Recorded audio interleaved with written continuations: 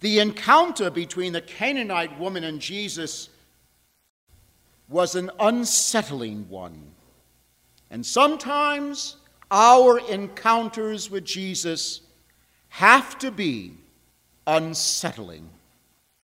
Jesus and his disciples were in the Phoenician cities of Tyre and Sidon, very ancient cities by Jesus' day, well over 1,200 years old each.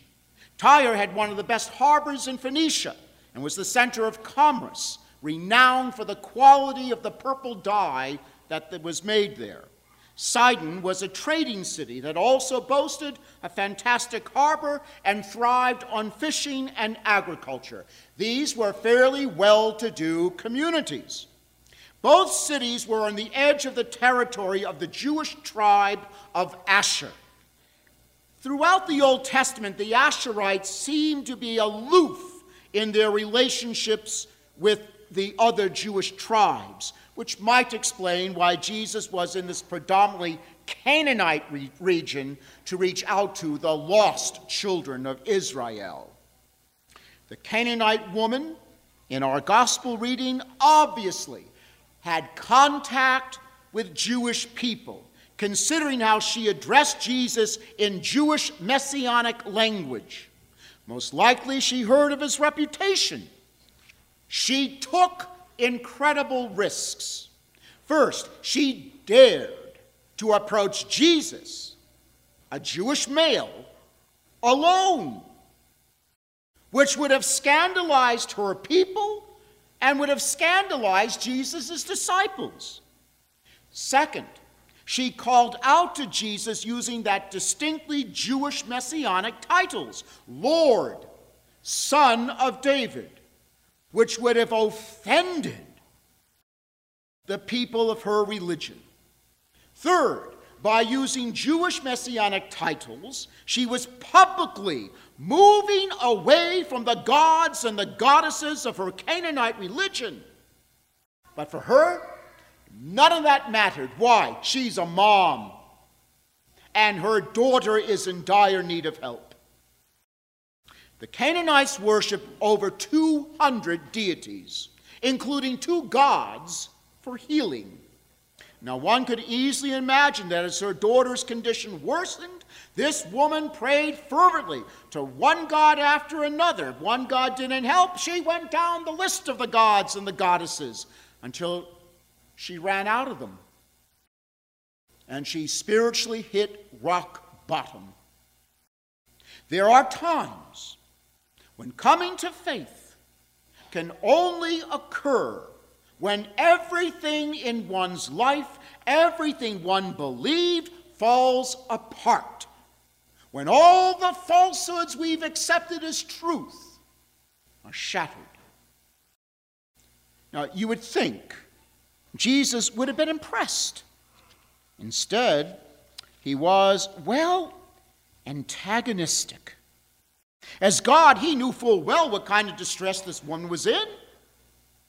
That she was taking a huge risk, exposing herself to the anger of her people. Jesus knows the distress that motivates you and me to go to him. The woman then did something she would have reserved for one of the statues of her gods or goddesses. She did Jesus what? Homage. Meaning she prostrated herself at Jesus' feet and pleaded, Lord, help me. She, in essence, revered Jesus as a God, publicly called him Lord, and acknowledged his divine authority. She probably thought, there, I put it all out there, Lord. That's as far as I can go. But it wasn't. Now, how did Jesus respond? He insulted her. He said it is not right to take the food of the children and throw it to the dogs. Let me ask you a question. When you and I are earnestly praying for something and there's no answer, are we tempted to give up? And do we usually do just that, give up? It is precisely when we are ready to throw in the towel, we must intensify our resolve. Why? I've learned that the lack of an answer is really a blessing. How? It purifies our prayer. It enables us to see what our true motivation is. The lack of an answer is a blessing that strips away our spiritual pride. It is interesting to compare the commentaries on this gospel reading from the ancient fathers of the church with those of some modern scholars. Now, the ancients didn't mince their words. Jesus called the Jews the children and non-Jews dogs. He called this woman a dog. One of the most insulting things you could possibly say in the Middle East then and today. It can get you killed. Contrast that with some of our contemporary scholars who say, well, Jesus really didn't call her a dog because the word in Greek can also mean puppy. Oh, it's enough to make you vomit. There is no politically correct whitewash thick enough to change or hide the reality that Jesus called that woman a dog. So why did he? He wanted her to come to the truth that he and he alone is the Jewish Messiah who came to save all, that he is the only answer to her hope, that he cannot and he will not be reduced to just another one of the many deities she's accustomed to worshiping, that he alone is the source of healing she sought for her daughter. She did not disappoint Jesus. Most likely, while still lying on the ground, she said, "Please, Lord, for even the dogs eat the scraps that fall from the table of their masters." There's an awful lot packed into that little sentence. First, most people by this point would have gotten angry, picked themselves up and said, "Oh yeah, Jesus? Well, to heck with you. Who do you think you are?"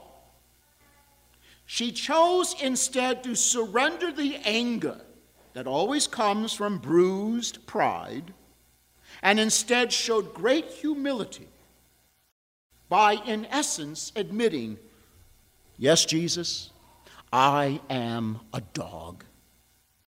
Second, she acknowledged that the Jews were the children, the masters.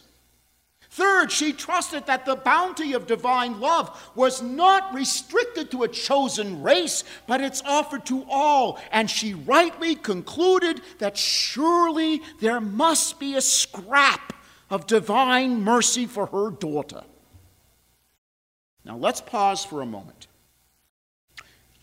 What are the gods or the goddesses we believe in, put our trust in, have as our ultimate hope, our ultimate source of happiness, devote all our time and energy to? Do we squeeze Jesus into our pantheon of gods and goddesses?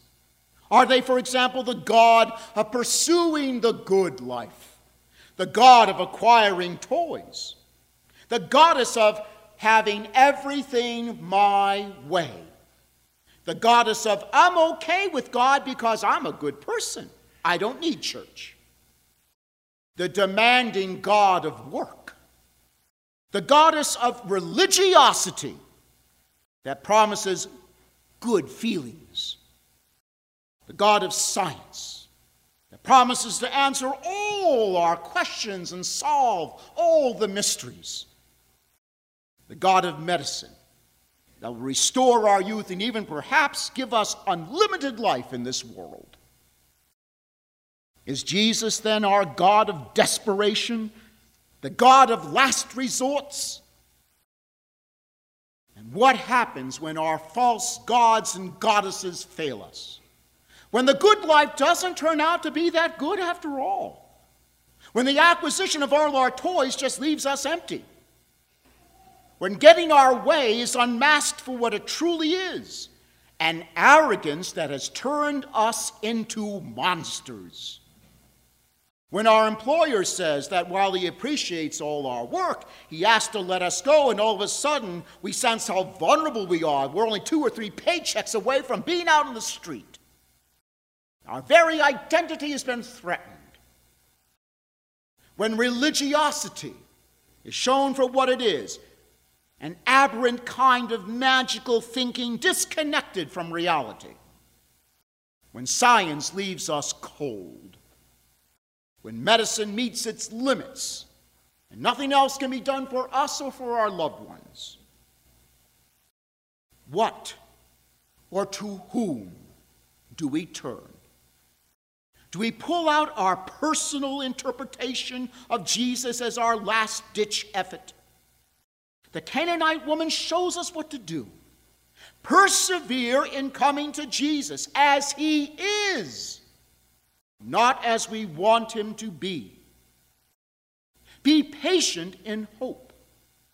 Humble ourselves before him, which means we cast away all our false gods and goddesses and implore the help of his divine mercy. And what we discover through this process, and it is a process, what I have discovered, is that the prayer request is really not so much the issue. That there is now something wonderful that there wasn't before. A relationship with Jesus that is more real, more powerful, more satisfying, more genuinely comforting than all the false gods and goddesses we devoted so much of our time and energy in pursuing, and their false promises of happiness. In Jesus, we discover something far greater, far more precious. Joy, even in the midst of our hardships.